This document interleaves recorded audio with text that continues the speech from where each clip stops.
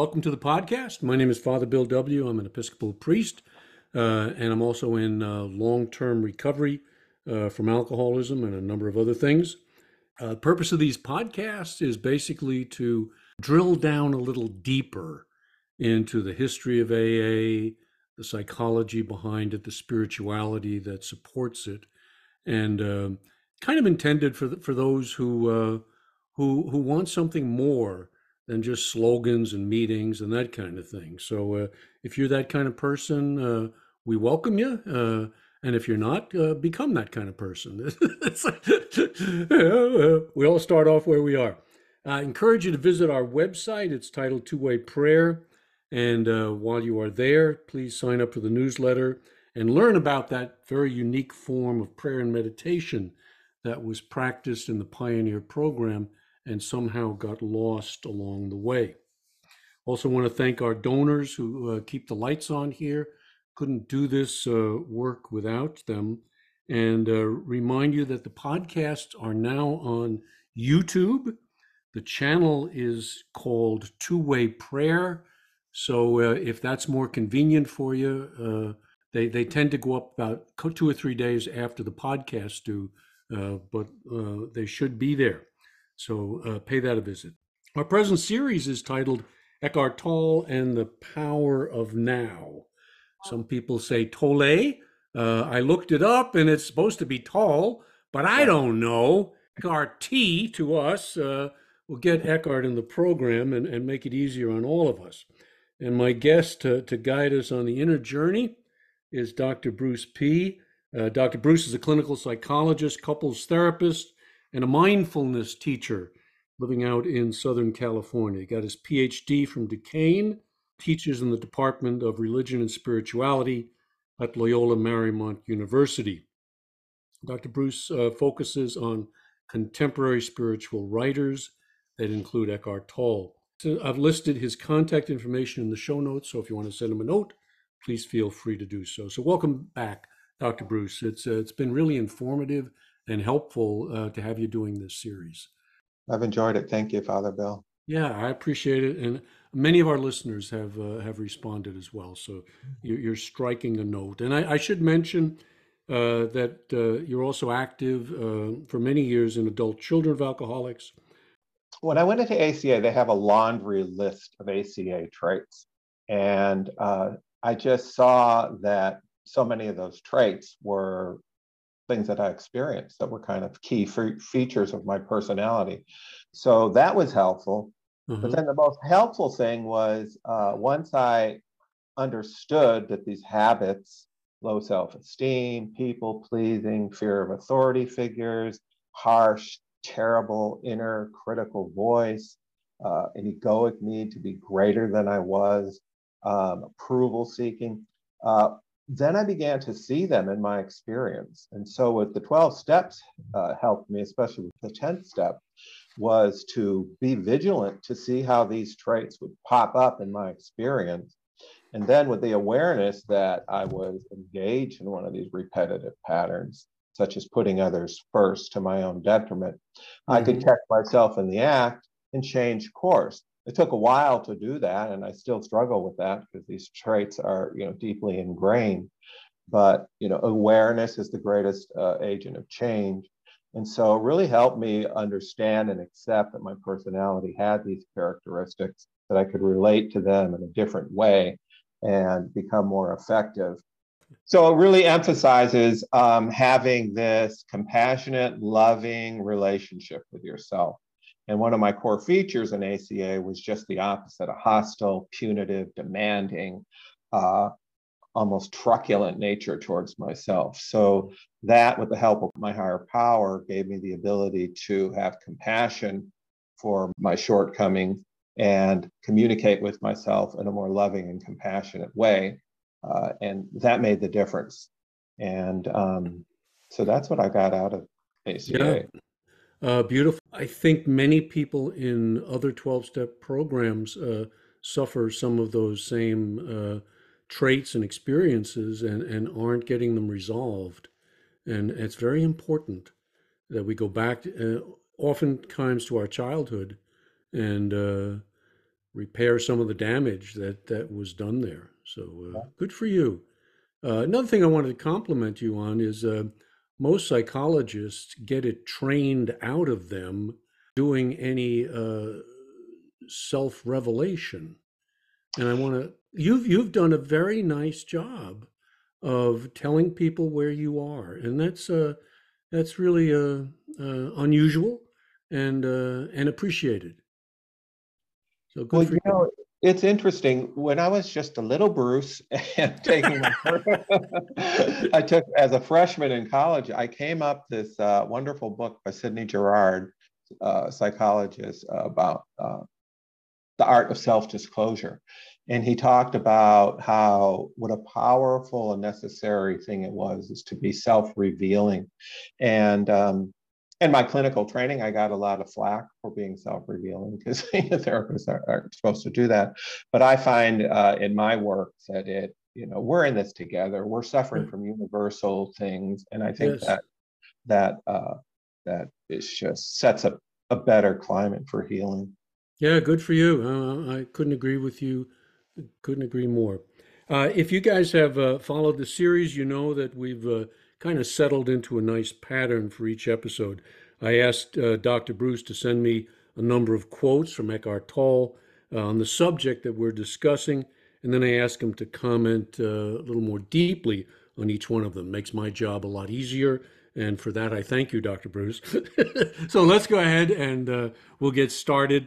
And Eckhart starts us off with this: unless and until you access the frequency of presence, all relationships, and particularly intimate relationships, are deeply flawed and dysfunctional. Help us with that one, Dr. Bruce.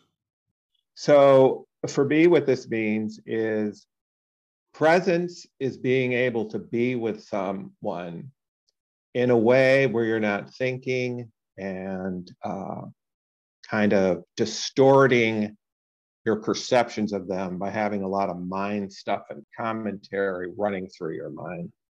So when you're present, you really open to see the person as they really are rather than how you're evaluating them. The mind naturally wants to evaluate, but when you're practicing presence, which is practicing the awareness of experience without thought, what appears is more the simplicity and kind of like the virgin manifestation of who the other person is. People in relationships get in a lot of dysfunction when they start having stories about the other, evaluations of the other, you're just this way, and they begin to see each other kind of in a mental, emotional filter that a lot of times obscures kind of the essence of who the other person is. So unless you can just be there as an open field of loving attention without a lot of mental, emotional overlay, what's coming from the other person, unless you have that freshness, that kind of virgin perception of the other, a lot of that emotional judgment stuff is going to come in and create distance where it doesn't have to be there. So Mm-hmm.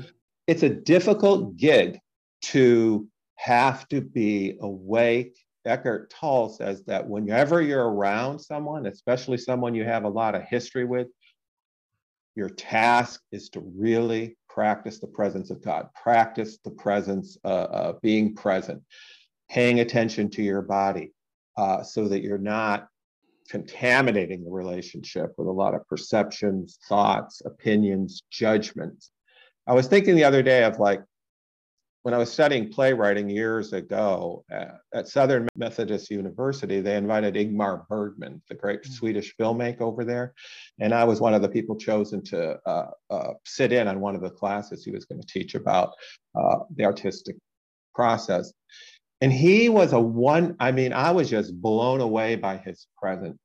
He was a great role model for this, what I would call innocent perception. And it really came through because Eckhart says what love is this flow of attention uncontaminated by thought, emotion, expectation, judgment. When you have a lot of history with a person, all of this involuntary stuff comes on. She's just talking about this, or she means that.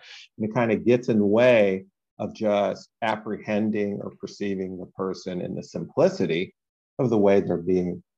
So it's the voice in the head, constant judgment, not being with that person, really. And the other thing too is the judgment is there's always the link between feeling and thought, feeling and thought. And that's why so much of the work being present is to find a portal of the now by taking your attention into the body or the breath, so that there's a severing of this connection between feeling and perception.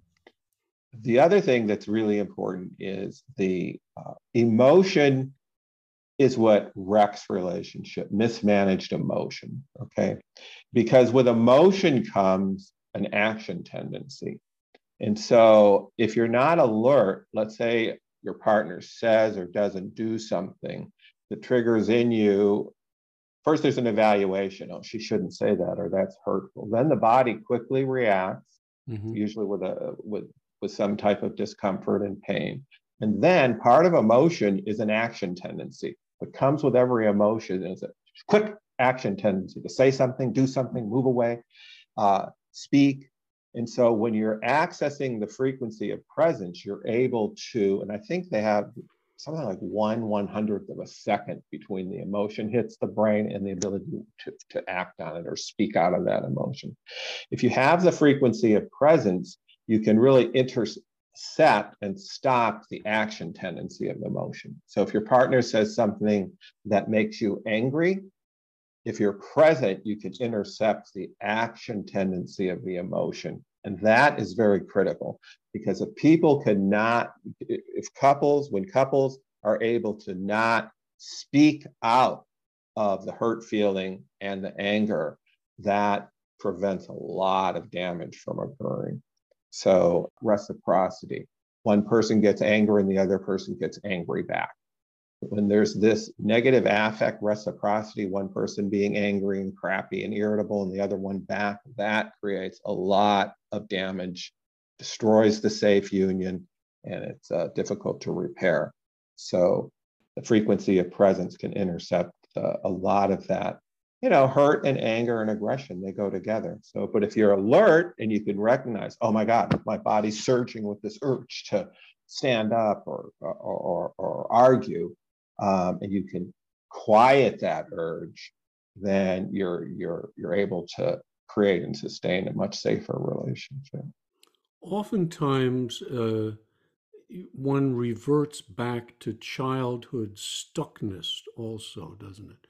It's like I feel a wound from the past that's reignited now. And rather than be present, I'm back there. Yeah. And so the way I look at developmental psychology, I think all the past, it lives in the present. And Tolle says that until you actually sit with the energy of your conditioning, that of those feelings, and sit with it and feel it from within, it keeps recurring. So in the next episode, we talk about emotion sobriety. That's the practice to deal with that past emotional pain as it comes up, to transmute it and dissolve it so that when it comes up, it's not as intense. This is where perhaps inner child work it could be very helpful, though. That you're providing the nurturing to the kid, rather than expecting the other person to be aware that at the moment you're 6 years old. Yeah, and I be very don't sensitive to that. personally, I don't like saying you're being 6 years old. Look, our brain stores emotional memories based on previous experience. Uh-huh. Most of the patterns are laid down, they say, before the ages of 7 in interpersonal interaction. I don't like to think about you're being a kid. What's happened is you've had experience, and those patterns still live on in you as Yes. habitual ways of being. And I much rather to look at it rather than saying you're a kid, just that you're in a vulnerable state where there's fear and hurt that you've experienced before, but it's now present. you can be aware of it. And the other thing too, and I made this mistake before because I like to think and analyze everything, and there's a place for that, for understanding. But a lot of these people who talk about transforming past trauma into peace and a different way of being focus on feeling the feeling in the body, not so much with thinking about it. And so in my own relationships and with couples, I encourage couples when you're interacting with your partner, be on the alert for a sudden surge of emotion in your body. And because you'll sense if someone is rejecting you or saying something critical, the body will respond very quickly and the heart rate will go up, the attention in the jaws perhaps. So feel that feeling and not turn it into thinking as much. And that gives you a better idea to calm yourself, soothe yourself so that emotion doesn't take you over and make you act like a jerk. So looking at relationships, oftentimes they start off on a high, but over time they can quickly sour. So a couple of passages here from Eckhart. They may seem perfect for a while, such as when you are in love, but invariably that apparent perfection gets disrupted as arguments, conflicts, dissatisfaction, and emotional or even physical violence occur with increasing frequency. Love can turn into savage attack, feelings of hostility, to complete withdrawal of affection at the flick of a switch.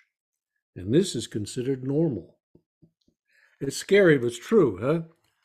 Tell us about that. Well, it's really true. And so the romance phase of a relationship is the person satisfying your needs. And there's a lot of joy, there's euphoria. Someone sees me, someone understands me. There's this affection, there's this sexual chemistry. It's all pleasure. But eventually, the part reaches a point where relationship will reach a point where the partner starts behaving in ways that don't feel good and usually activate what they call the attachment alarm system. When someone behaves in ways that we see as unloving or aren't meeting our nets, the attachment alarm system sends out a signal that, wow, this is very threatening. It hurts. And from that feeling of threat, people can get very aggressive or very cold. And that's what happens. So I always tell people, you don't know what you have in a relationship until you've had that first emotionally charged sense of disappointment and conflict, because then you know who you're dealing with there. Does that person have the resources to restrain their emotions, understand their emotions, communicate about their emotions, soothe their emotions, and then you can readjust and go from that romantic phase to more of a realistic, more sagacious type of bond. But yeah, so the minute someone sends a signal to our brain that we perceive as threatening, becomes very difficult because we get angry or cold. And then all the thought stuff comes in where you start judging the person and making the other person wrong. And then you're really on a slippery slope. I didn't know how to argue when my wife and I started our relationship many years ago.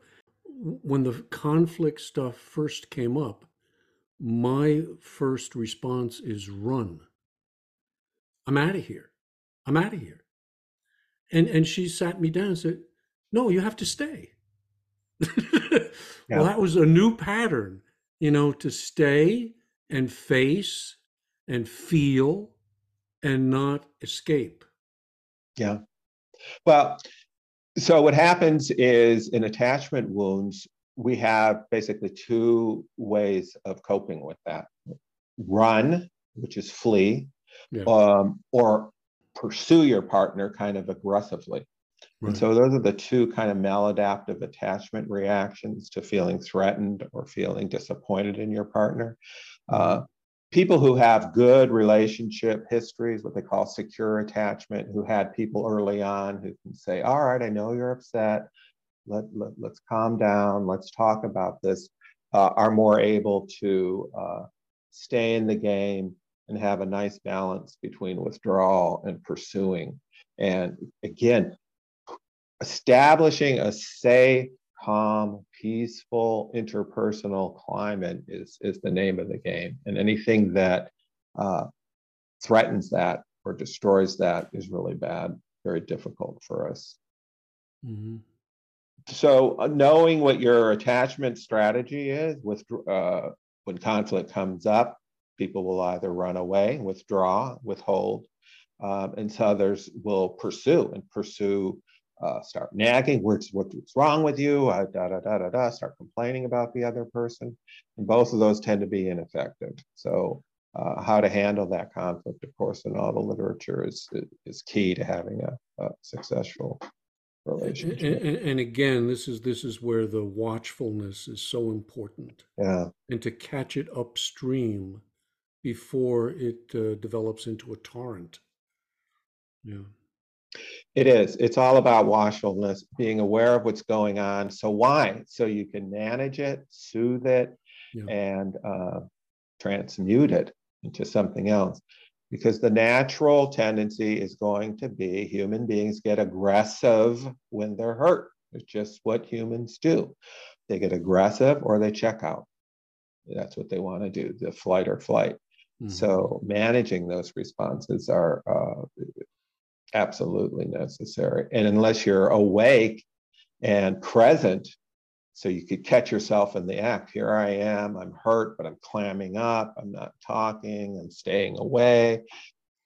If you can't catch yourself in the act of doing that, then you're just going to keep repeating it. And then your partner's going to evaluate that in a way that doesn't make them feel good. And it's just going to intensify the disconnection. Yeah, the next quote may bring us to more the heart of the problem. He says, relationships do not cause pain and unhappiness. They bring out the pain and unhappiness that is already in you. We use relationships or somebody to cover up our pain. Well, that's so true. I mean, it's true. Now, if we were in a state where we had, like the promises forecast for us, we have an unshakable peace within, we have a new freedom and a new happiness, we're rooted in the peace of God. If you have that, my God, you're going to be a very invulnerable to a lot of the emotional triggers that happen in intimate relationship. Or you're going to find out that you don't have that. Well, yes, absolutely. Yeah. And so what happens is, and Tolle has a quote, he says, if you can't be peaceful and happy and at ease when you're by yourself, you're sure as hell not going to be able to feel that in the fire of human relationships. And that's true. What happens, I think, is that so we fall in love, we have the euphoria. I'm happy, I'm great, I'm happy, I'm bursting with love. And then the partner disappoints us in some way, the pain comes back. And rather than owning the fact that our level of development is such that we're not inwardly peaceful and unconditionally loving, we hold the other person accountable and basically want to blame them for our own unhappiness. And we have a story about them and how they did this and how they, and rather than taking responsibility that I myself have not been able to access this peace, this unconditional love, the serenity within.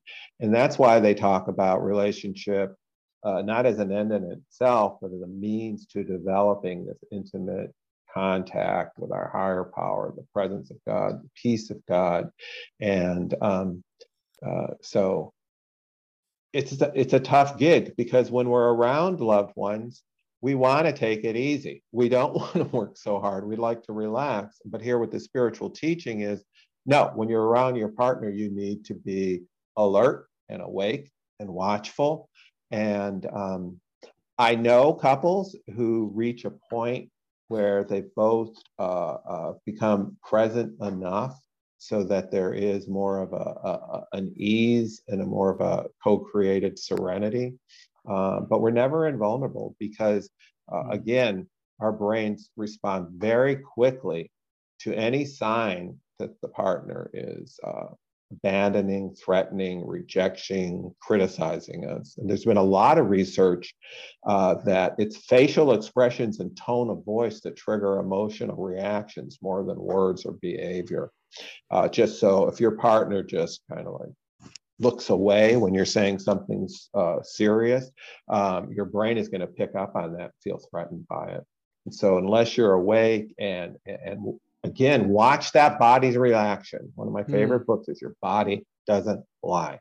So encourage couples, and in my own practice, watch that body. You'll feel some sensation. You'll feel the quickened heartbeat. You'll feel the frown in the face. You'll feel the tensed jaw.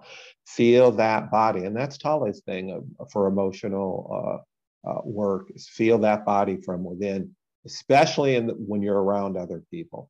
And again, the reason we do that is, again, because if the emotion takes us over, which means it's going to control what we say, how we say it, what we do, then we're really just, you're going to screw up your relationships because you're acting out of aggression, hurt, and fear, and that's never effective. The set of quotes begin moving us now towards the solution. And Eckhart writes, "For love to flourish, the light of your presence needs to be strong enough so that you no longer get taken over by the thinker or emotional pain body and mistake them for who you are." That's it. That's what I was just talking Yeah. about. Now, and I've noticed it in myself and my relationships, we have to have some humility in this. There aren't too many masters at this stuff. So we're all little students in training trying to learn day by day, episode by episode, emotion by emotion. But we have to have the aim of trying to be awake when these occur.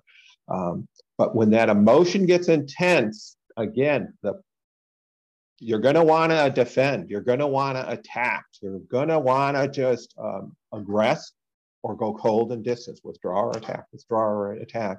And if this takes you over, you're basically out of control. We're talking about involuntary compulsive thinking and speaking and doing. It's very automatic. It's very lower centers. It's very animalistic, and it's instinctual, and it's primitive, and it's aggression, so it gets into attack and defend, and it's a form of violence usually. Yeah. So and we're all capable of it. So we all have emotional pain bodies, which means that we have past pain in us. Our partner says things that triggers some old pain in us. For example, with me, one of mine is feeling really bad about myself. Okay, so my partner could say something that could trigger that shame energy where I'm like that. So if I'm not alert, I can easily get into like attacking her for making me feel this way rather than sit with the feeling itself. And then that's a much more skillful way of dealing with it. So what he's saying is it's very important that we know who we are. That we have a good, solid sense of self. Exactly. When I work with couples, I talk about raw spots. Couples who have really good relationships know what types of things are going to make their partner sad or happy or ashamed, that's going to cause them to suffer. It's just like with my dog. If I rub her on the belly near her left leg, she's going to bite. For some reason, she doesn't like it. That's a raw spot with her.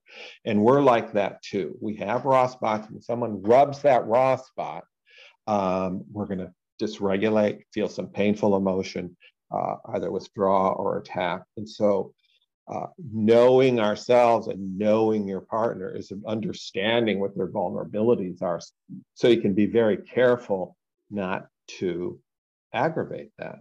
And so that is a wonderful way of loving someone, understanding their vulnerabilities, being mindful enough so that you don't say and do things that trigger that past pain in the person. And that's a wonderful way of being. And yet at the same time, unless you're aware of these raw spots yourself and can communicate them to your partner, you're not going to have a good chance of having that mutual understanding of each other's vulnerabilities. Now, Tolle would say that you're not really responsible for the other person's vulnerabilities. I disagree with that. I think that in intimacy, it really does help to know what your own vulnerabilities are, what's going to make you feel shame, what's going to make you feel unhappy, what's going to make you feel angry, what's going to make you feel unloved.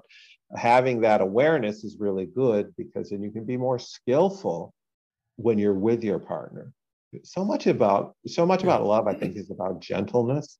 Yeah. And if you don't know that a certain behavior or a certain look or a certain way of expressing yourself is going to cause your partner a lot of suffering, you're really in bad shape, because you're unwittingly causing your partner to suffer. And a lot of people, especially men, have difficulty in expressing that vulnerability when it occurs. So, yeah. An interesting thing. So I'm getting sober. This is 50 years ago or so, and I'm with my wife. This is before we're even married. She's in Al-Anon, but she tells me she does not drink, and I really appreciate that.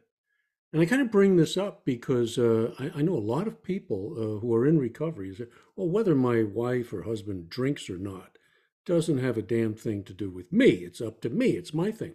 Well, I got to tell you, I really appreciated that that's how she comes about it. And she said, well, there's something a little bit hostile, in drinking when I'm living with an alcoholic, you know? I can't tell you how much I appreciated that. And had she not, and you chalk this up to my own weakness, I don't know that I'd have 50 years sober today. Mm. I don't know it. I mean, it's kind of like living with a smoker. I get there are such things as social smokers. They're damn few and far between, but there are some people who are like that, you know? But if you're married to someone with lung cancer, you know, are you going to be smoking, I don't know. Might get some correspondence on that, but it's just my experience, Yeah. and maybe it fits in with what you're saying, to be sensitive to the other person in the relationship. Yeah. Compassion is so much a part, I think, of successful intimate relationship. If you're not aware of the suffering that you're going through and the suffering that the relationship is causing your partner, intimacy tends to, I think, become degraded. Mm. And so being awake and being able to see and witness, wow, that really hurt me. Sometimes I work with couples and I'll see one spouse saying something that you could tell is just crushing the soul of the other, and the person be totally unaware that this person is reacting with an intense degree of pain. And they don't even see it, it doesn't even register.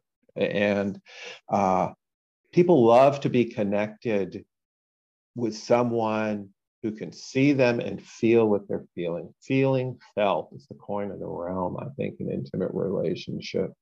Oh, honey, you're sad. I feel your sadness. And you can come in and show a caring response. A lot of people aren't really good at what they call connective emotions, caring emotions, nurturing emotion, because it really requires putting the focus on the other rather than oneself. And that's very problematic for relationships. because we're all going to suffer. We're all going to suffer in relationships, intentionally, unintentionally, at the hands of our beloved. And so unless we can be awake enough to notice, oh my God, honey, what I said hurt your feelings. I didn't mean that. You know, uh, anything I can do to make you feel better, I'm here for you. Some message like that. We need to feel that. What is love? It's connection. It's a feeling of interconnected. I think one of the most important things in a relationship is sending messages of validation. I see what you're feeling. I feel what you're feeling. It makes sense to me what you're feeling, and I care about what you're experiencing.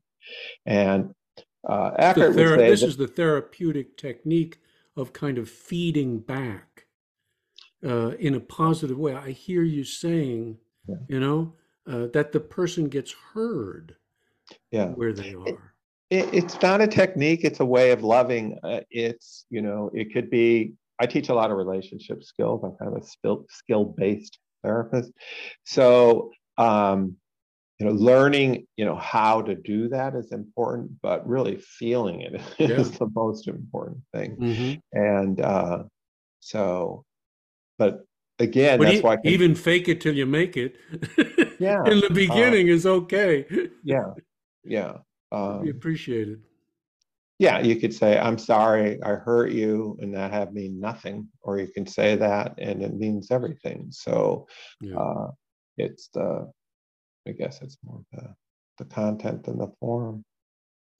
In this next quote, I hear Eckhart telling us relationships are important, but maybe not for the purpose the ego thinks. He says, for presence to become deeply rooted, it must be tested in the fire of relationships. Okay, and this is basically his vision. His vision is relationships aren't here to aren't here to make you happy. They're here to make you enlightened.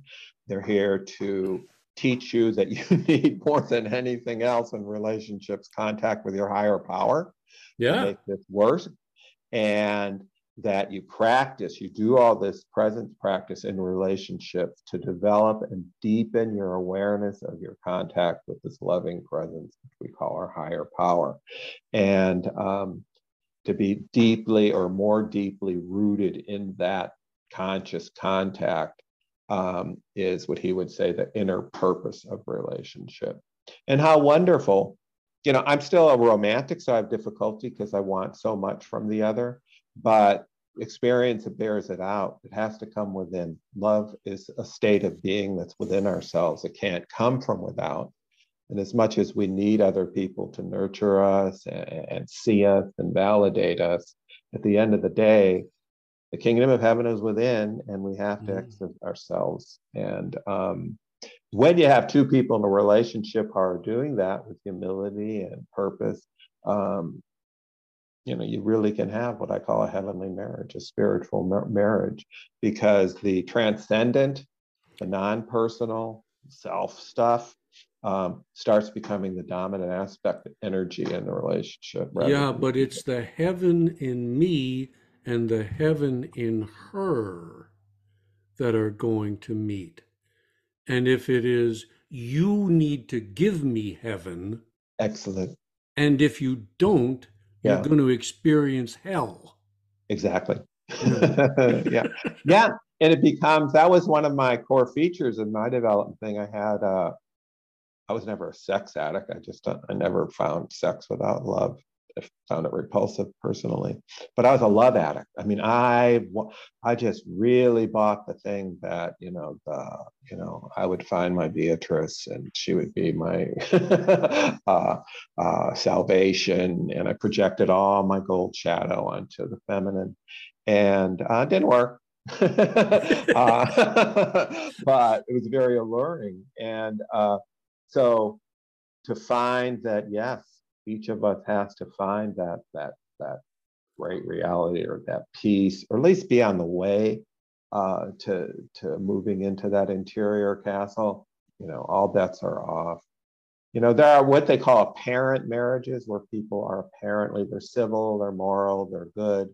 But to have a spiritual marriage, you really have to have that what I call the transcendent, the divine coming in. And also true, while it's also true that we're miniature, there's a miniature society of heaven in us waiting to be reborn. There's also a lot of little miniature hells in each and one of us, Mm-hmm. a lot of selfishness, a lot of pride and stuff like that. So so I'm a big guy on humility and compassion as being kind of necessary ground of having a good relationship. I'm humble, I'm vulnerable, I'm flawed. You're humble, you're vulnerable, you're flawed. Compassion for each other, compassion for this thing, and yet we aim high to bring this presence of God in. That's why, the prayer couples who pray and meditate together in earnest really have a leg up on this thing. Mm. It's not necessary, but research does show that couples who do pray and meditate together have a lot more successful, deep relationships. So it's there's actually a therapy that I really like, acceptance and commitment therapy, which is based upon mindfulness practices for both couples. It's very helpful because it activates that compassion, that acceptance, taking responsibility for your own pain, etc. That leads us beautifully into the next quote, and this one could come straight out of the big book, eh? Dr. Paul, acceptance is the key to all our problems. Eckhart says it's the key to our relationship problems as well. He writes this: the greatest catalyst for change in a relationship is complete acceptance of your partner as he or she is, without needing to judge or change them in any way. Then he goes on to say, listening is the greatest thing you can do for your partner. Listening gives the other space to be. Yeah, Beautiful. beautiful. Yeah. So this catalyst for change, forcing your partner to change. Making requests is helpful. It's a good skill. Honey, I would like it if you do this. With couples, I say to them, look, imagine your spouse is a breed of dog. Okay. And I love reading about different breeds of dog. So you have a breed of dog, needs a lot of exercise, likes a lot of affection, likes to be covered in dark when it sleeps, can get very aggressive at times. And so accepting the way a person's naturally is rather than wanting to change it. Why can't you be more lighthearted when you're married to someone who has a temperament that's kind of melancholy? That doesn't work. Because I wanted a basset hound, but I married an Afghan. Right, exactly. And then you say you're hating the other person or complaining that you're a basset hound.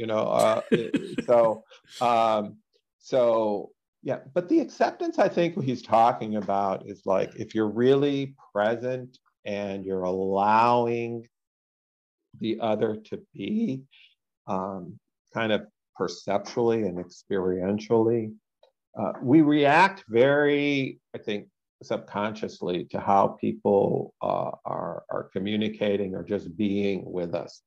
And when you're just sitting there and allowing the person to be, it really allows that other person to relax and feel safety. And all the relationship literature says that the thing that's most needed in a relationship is this profound sense that it's safe to be with this person. It's safe to be with the person. I can be just as I am, and it's safe. It's safe. And she's becoming, and I'm becoming. Right. You don't have to be, but on the way to. Yeah. And I love the term loving acceptance, a loving acceptance. I like Charles Dickens because in his characters, he's not known as a great character writer, but I love his character because all of his characters have, in one scene, they'll be showing real monstrous, horrible traits of personality or character. And then a few chapters later, the same person will be in a situation where the person is just behaving with just kindness and all these wonderful qualities. And I think that's true for most of us. We're a mixed bag. We have, under certain circumstances, we could be very selfish, ruthless, aggressive, whatever. And on the other hand, we all have a center of good. And when you do acceptance, you can be less shocked by the fact that people are multifaceted, that they can go down the scale of development at times, and their shadow stuff could grab them at times. And you can accept that and allow them to be, and still continue with that loving acceptance of the totality of the person. So a lot of times we will demand perfection and a lot of superhuman ways of being from our partner. And so acceptance, I think, gets back to that thing of humility, knowing that I have flaws, my wife has flaws, we have flaws, we're suffering from them. Together, we're working on bringing the presence of God into a relationship to accept, transform, and change what we can.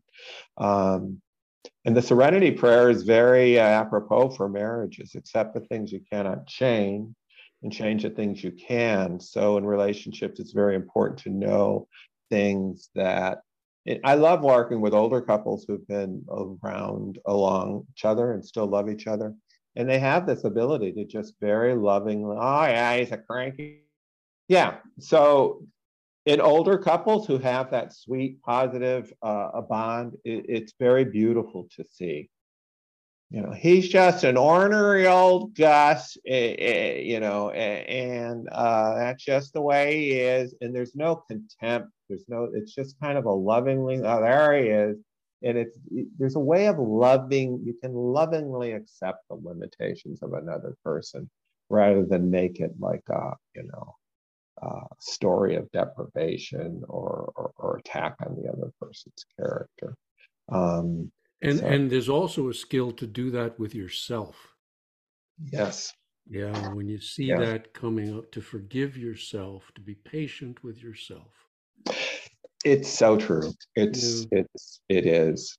And Eckhart says in one passage, he says, when you reach the point where you notice stuff in yourself and you can just smile at it rather than make a big drama about it, you're on your way. There I am being a blah, blah, blah. Right. Yeah, that's good. And again, it's about this notion of not having these things take you over and determine how you treat yourself and how you treat others. Let me do the final quote because it's a beauty. If you continue to pursue the goal of salvation through a relationship, you will be disillusioned again and again. But if you accept that the relationship is here to make you conscious instead of happy, then the relationship will offer you salvation, and you will be aligning yourself with the higher consciousness that wants to be born into this world. There it is. Boom. Yeah. Meditate on that one, guys. We're going to put all of these quotes in the show notes, but really pay attention to that one. It's beautiful, and it's pretty deep. Well, you look at the ego, the separated self, non-enlightened self, the unspiritual self, is, an idolater. It seeks salvation in things outside itself, which will not activate the full development of our human capabilities to be spiritual, loving, kind, awake, and all that stuff. So seeking the goal of salvation through success, through relationship, through fame, through accomplishment, through recognition, they're all things that ultimately aren't going to satisfy. They could satisfy the ego to some extent, but the ego it's a bottomless Very fickle, pit. very fickle. And it's always going to be, it's always insecure at some level because it knows it's a false sense of security. Right. But it goes again to, and it's difficult. It's difficult for me to not seek salvation through a relationship because, the need to be loved and seen and validated and comfort and be looked at with positive attention.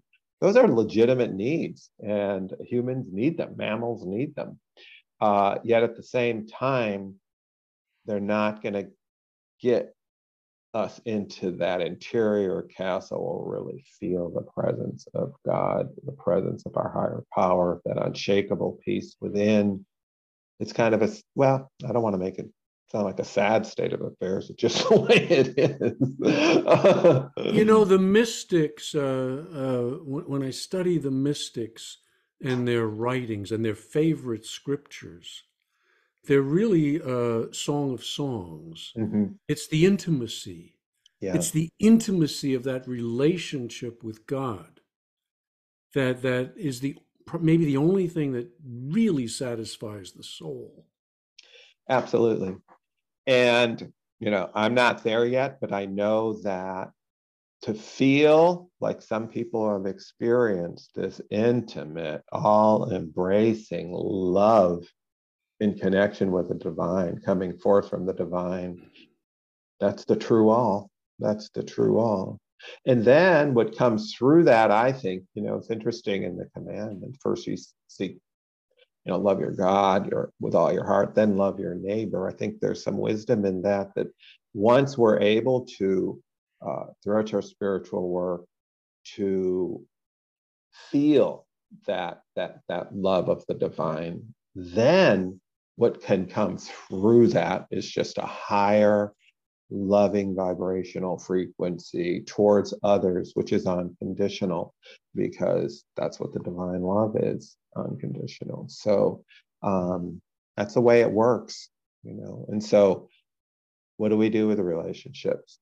They're going to teach us suffering. They're going to teach us the necessity of transforming that suffering through contact with the transcendent, using that compassionate presence and love and wisdom to soothe our own suffering so that we really can allow that divine love to flow out into our relationships, humbly, of course. When I wanted to run in the early days of my relationship with my wife, a sponsor said some very helpful words to me. He said, "Bill, you may as well work it out with her because you're just going to have to work it out with the next one. And you're already halfway down the road." It's true. It's It true. was true. The same stuff's going to keep coming up with a Keep different set of coming guys. up. And Keeps coming up until you go through it. yeah. Go through it. Yeah. Well, Dr. Bruce, this has been wonderful once again. And so, where are we going to go next time? What's the next episode is on? Well, a lot of people in fellowship talk about they're struggling with emotional sobriety. Mm, Uh, and what I think the most difficult teaching he talks about is the notion of the emotional pain body, how past emotional pain lives in us. And unless we bring the power of now to bear on that past emotional pain as it pops up, especially in relationships, if we can't sit with it in a specific way, be present to it, it's going to keep returning and returning again, perhaps even with more intensity. So, how to dissolve the past emotional pain in the present is the topic. sounds Dissolving great. the emotional pain body. Okay, wonderful. I'll look forward to it. Uh, Yeah. well, thank you, Bruce, once again for sharing with us. It was great, and I thank you guys for listening. I hope it was really helpful, and if it was, turn on some of your friends to these podcasts or YouTube channel and help us carry the message out there. I try to get guests who really have something to say to those of us who are in recovery and needing to grow along spiritual lines that we can go a little deeper with this thing. So thank you, Dr. Bruce. Thank you guys for listening and keep coming back.